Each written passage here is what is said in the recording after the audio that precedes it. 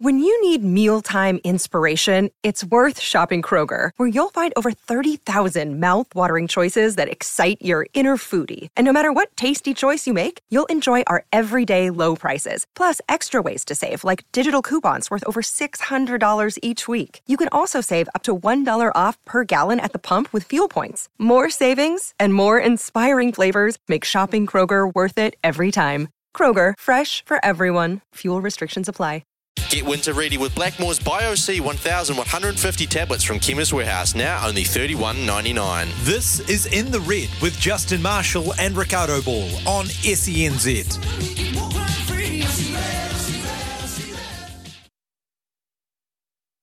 Edition of, sorry, I'm just trying to turn up my headphones here. Welcome in. Anyway, we celebrate the Crusaders for the next half an hour for the final time this season as they celebrate their 7th consecutive Super Rugby title, beating the Chiefs 25 points to 20. An enthralling encounter, a wonderful final. A final, well, I guess if you're on the losing team, there's always going to be a little bit of controversy, but when it's all said and done, they just know how to win. Well, joining me, as he always does on a Monday night, is former All Black great, and Crusader great, Justin Marshall. Justin, welcome. Good evening to you, Watto, and good evening to everybody joining us for the last time this year on In the Red. And thankfully, mate, we've still got a show because the Crusaders got through A, to the final, and B, obviously, a great result for them at the weekend. Yeah, wonderful result. I mean, I think what this makes special for me is the quality of opposition they had to beat in that final, the fact they had to win away against the Chiefs team that only dropped the one game, but also this was a team that I think more so than any other Super Rugby franchise was just decimated with injury. So many marquee players out, and yet this just seamless transition that we've discussed, this ability of Scott Robertson to just be able to draw upon that wider squad. Yeah, and it goes to show that squad is basically the strength of the Crusaders, doesn't it? You know, the fact that they have been decimated with injuries, the fact they were that bad, they had to get John Afoa back from France and have him become a Crusader. You know, that just goes to show how deep into the well they had to go. But again, also, I think what it does show is the work that Scott Robertson has done in the time that he's had the Crusaders in bringing through players and developing them underneath, giving them opportunities so that when they do lose key personnel, you know, you think of the front rowers, but also the likes of Sevu Reece and Will Jordan only really sort of played the second half of the season. Jack Goodhue missed the first half. But guys like Dallas McLeod, came through, and Fergus Burke, those players are what makes this side so good. Yeah, and again, when you sort of look at the final, and you look at the final last year against the Blues, this was a case of the Crusaders coaching staff possibly out-coaching their opposition. And a lot of credit must go to Scott Hansen in the background, but the fact that they do their homework, they're smart enough to look into the future and go, look, there's a good chance we're going to meet these guys again in the semi-final or final. They are a good side. Yes, we've got a game next week, but we also need to be making sure we are planning and actually being able to have people who can concentrate on the next game, but have that work ethic to be able to be looking beyond. Absolutely, and I think that's key, and it is what makes this side so difficult to predict. You know, the Chiefs, having beaten them twice, would have to have thought to themselves, well, we know how to unlock this side. We know how to beat them, you know. But, man, I was saying before the game to people I bumped into, you tell me the last side and I will be astounded that beat the Crusaders 3 times in a calendar year, because, you know, they just learn. They learn so quickly, and there's no doubt that, like you said, the work of Scott Hansen, Scott Robertson and the entire coaching group to come up with a strategic plan to contain the Chiefs, not let them get away from them on the scoreboard, try and keep them close, and then when the time comes, pounce on them. You know, they very much, and I know this for a fact, targeted the breakdown. They felt that was an area where they could disrupt the Chiefs, force them into getting slow ball, force them into kicking the ball away, and equally show up that they've got some inaccuracies there, and that's just clever. I hardly think of a Crusader that really got pinged at the breakdown. There's a couple for not rolling away, but in general, the players got to their feet. They counter-rucked. They were very good with their own ball. I don't even remember Sam Cane at all even getting a turnover in that game. So, all of that is the background work, and then the players believing in that area and just targeting it, and it was instrumental in the win. Yeah, I guess that's the scary thing for me in this, is that I'm so super excited that Scott Robertson is our All Black coach next year. But I'm also really concerned this year because the Crusaders in the space of 2 weeks took a Blues team with a lot of All Blacks, made those All Blacks look very ordinary. And on the weekend, you mentioned Sam Cane. There's been a lot of discussion around Sam Cane. He's always been, I guess, a bit of a controversial figure for a lot of people. Always hard when you're the next guy after a Richie McCaw. You're always on a bit of a hiding to nothing. But whether or not, is he genuinely, I know the Northern Hemisphere don't necessarily rate him. And then, he's been great all year, and then the Crusaders come up, slow the break, work on the breakdown, slow the ball down, and as you said, suddenly Sam Cane's invisible. And then I'm thinking, as an All Black, man, the Northern Hemisphere are going to do this to us. And so, is Sam Cane still the right guy?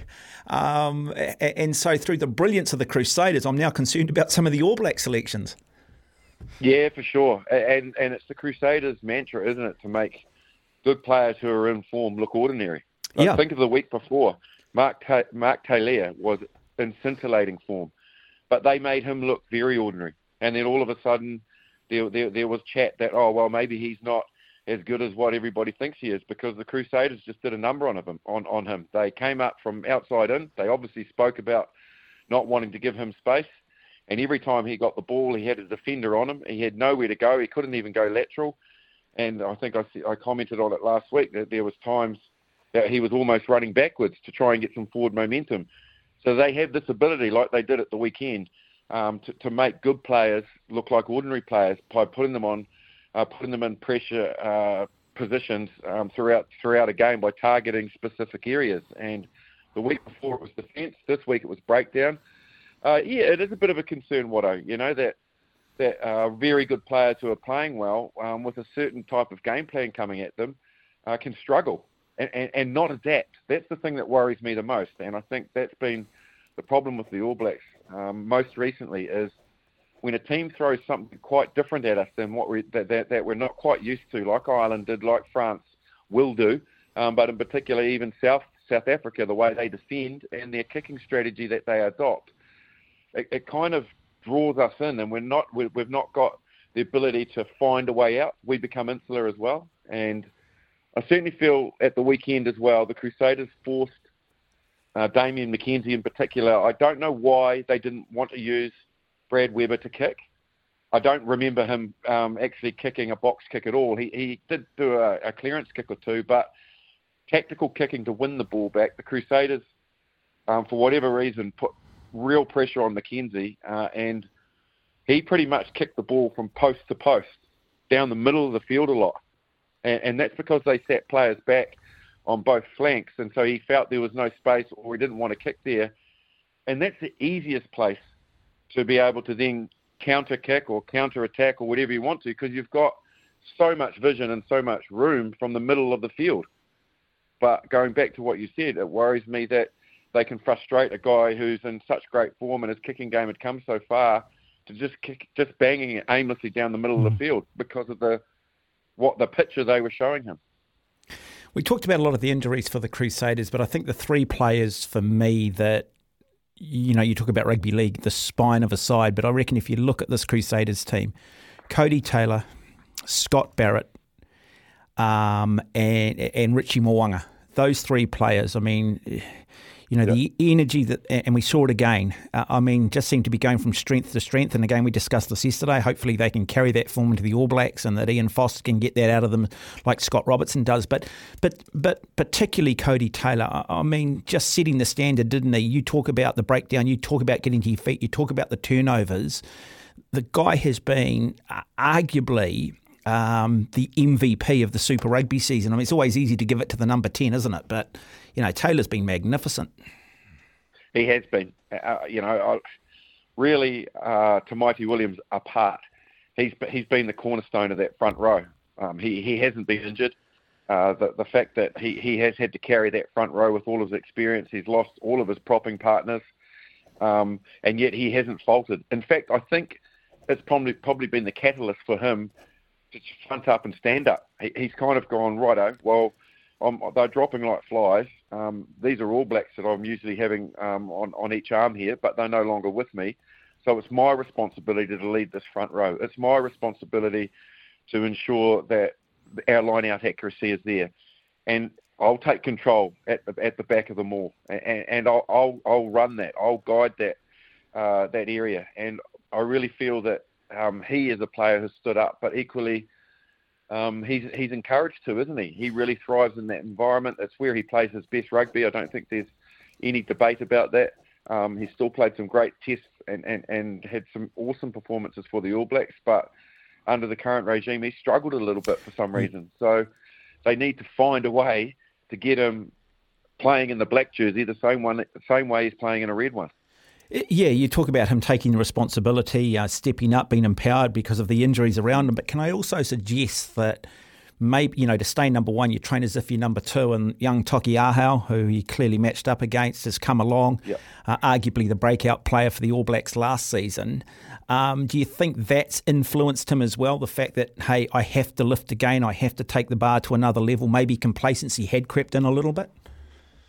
I think certainly, yeah, because there is no nice feeling about a player coming in and taking your jersey, and Taukei'aho did that to Cody Taylor last year, where he started earning starts and deserved them. He was playing better, and it was as simple as that. And as a seasoned All Black, we all go through those little sort of stages in our career where at that stage, you either will fall away or you actually become a better player, you grit your teeth, and you go, okay, I'm going to take this challenge front on, and I'm going to improve my game, and I'm going to get better in the areas where I know I'm stronger than this guy. He might be more powerful there, but I'm more powerful here. I'm going to work harder on my line-out throwing, whatever it might be. Yes, I think the fact that you get massive competition in your jersey, it stings, because you want to be out there, you want to be part of the side, and when it gets taken away from you, you've got to sit down probably at the end of the year, which Cody did hopefully, and go, righto, I'm going to take this challenge on, and I'm going to front it, and I'm going to be a better player, and I'm going to put the pressure back on him and try and win that jersey back. Justin, you've talked a lot about some of these Crusaders players who perhaps when they've gone into the All Black environment maybe haven't carried that same form, and we've just talked there about Cody Taylor. We know the culture that exists in the Crusaders, and it goes back to your time, and that was reflected recently with the Crusaders setting up their Hall of Fame. That's just what the Crusaders do. They do it so well. The fact that you were asked to provide a little bit of a video at the start of last week for the current side, maybe to remind them a little bit about the legacy. So the question I've got, can Scott Robertson take his coaching genius that he's had at the Crusaders and bring it to the All Blacks? Do you believe that it'll be a seamless transition, that he can take that Crusaders culture and implant it fairly quickly in the All Black environment that he's trying to establish? I don't think he'll take the Crusaders culture, Watto. I think he'll take his strengths as a coach into that environment. And his strength as a coach is making sure that he has his players wanting to come to training, wanting to put the boots on, wanting to be in the video room and do an analysis, because they enjoy it. They enjoy the environment, and they feel that they are encouraged to be individuals, but equally they feel that they are part of something really special.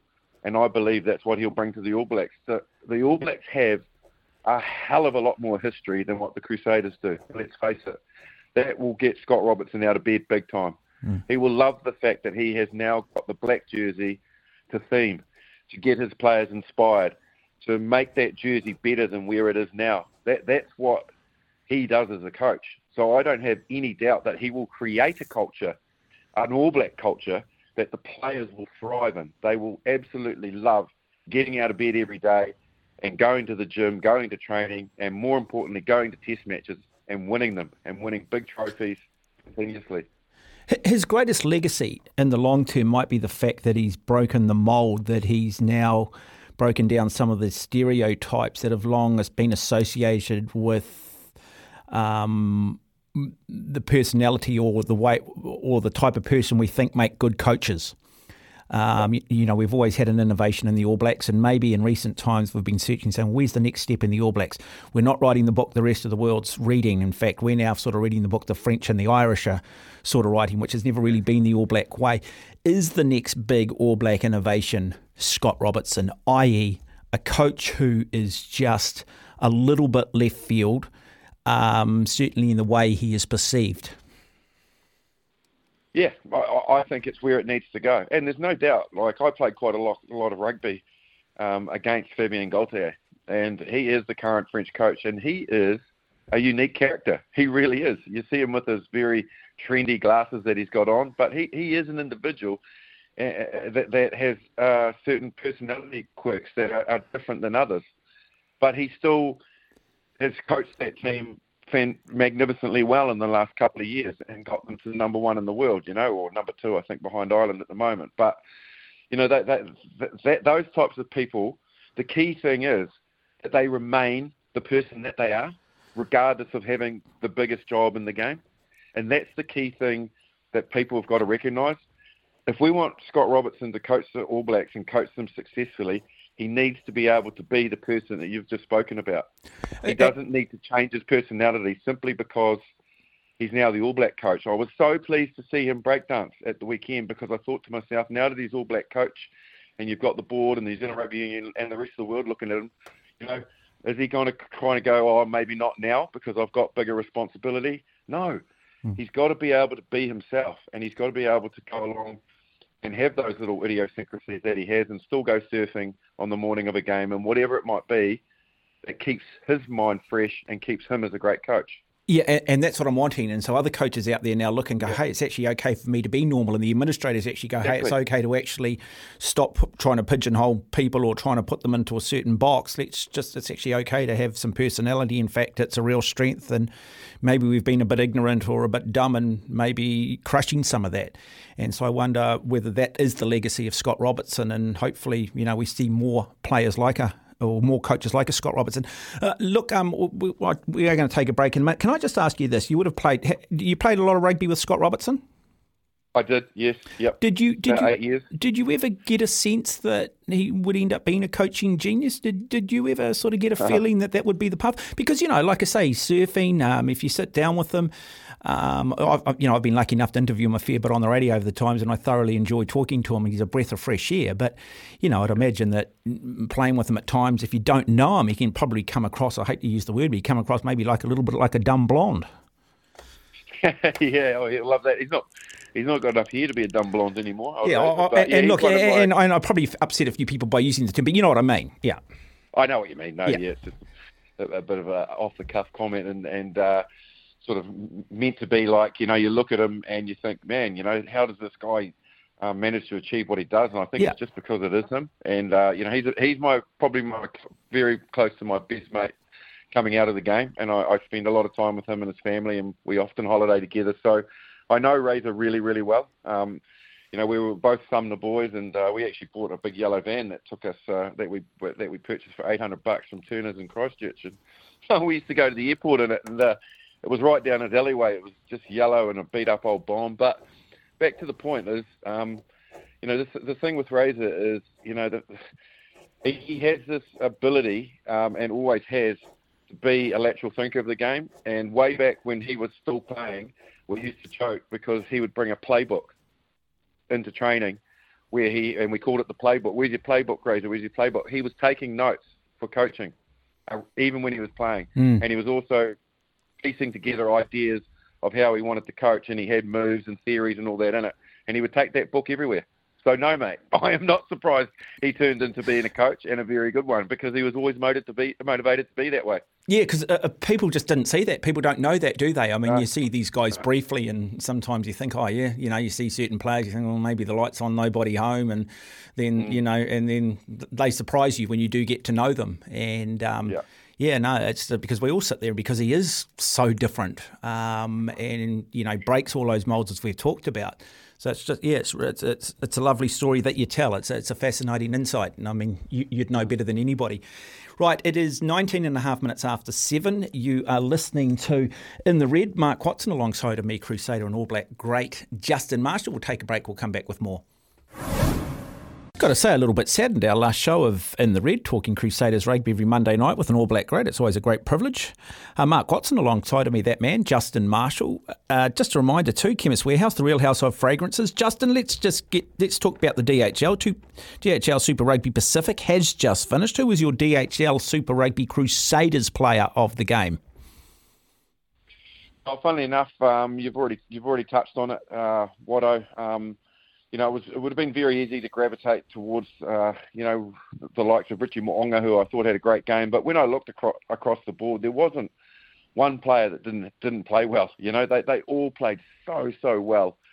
But I certainly felt that, when it was needed, Cody Taylor just with his, generalmanship at the back of that maul, scoring 2 tries, and if he put it this way, as soon as I saw him go into that position, I thought to myself, this is going to be good, because he's just so patient and so composed back there.